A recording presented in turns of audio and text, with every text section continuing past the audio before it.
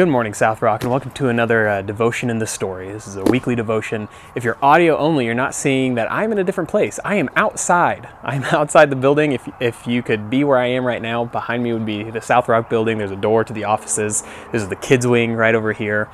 But as I read the chapter this week, I was enamored with the Creator. And I want to explain that because this is a very interesting chapter to really look at God as Creator, I think. But I want to explain why. So in this chapter, we talk about the fall of Israel, or at least the impending fall of Israel, where Assyria will come in and wipe them out and take them away. And it's because of their sinfulness and the sinfulness of their leaders, and their leaders constantly leading them into sin. And as I read this, I got to this line: the people turned away from God and faced the consequences of exile and oppression. And then they wrote this: but the story was far from over. And I love that line because then the next scripture they actually get to says this, the first line: the Lord will have compassion on Jacob, and once again he will choose Israel and will settle them in their own land. And I just love that they've gone through this sinful period of generation after generation of bad leader leading them into sinfulness, and them turning their backs on that after hearing prophet after prophet preach to them, this is not the way of God. And despite all that, God said, I'm going to give you up into the land of oppressors. I'm going to give you up to a rival. And yet, I'm still going to choose you. And yet, you are still mine. You are still my children. And this verse repeats itself over and over again. It talks about, in the time of my favor, I will answer you. In the day of salvation, I will help you. He's talking to Israel. There's going to be a day of trouble, but I will still be there. I will still be your salvation. I will still be there to help you.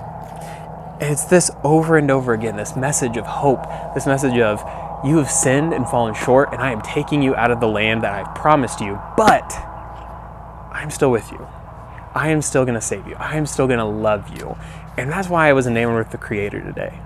Because I thought the same God that makes the grass grow and that makes the grass green, that puts leaves on the trees, that clothes the birds that are singing all around me with feathers that are so beautiful, He cares even more deeply for me.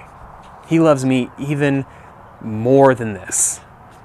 And so as I wander into my own sinfulness, as I question my own faith and have my own doubts, I remember that this nation was so far away from God. They had sinned so much, fallen so short, and yet God said, I am still with you. I still love you. I am still here for you.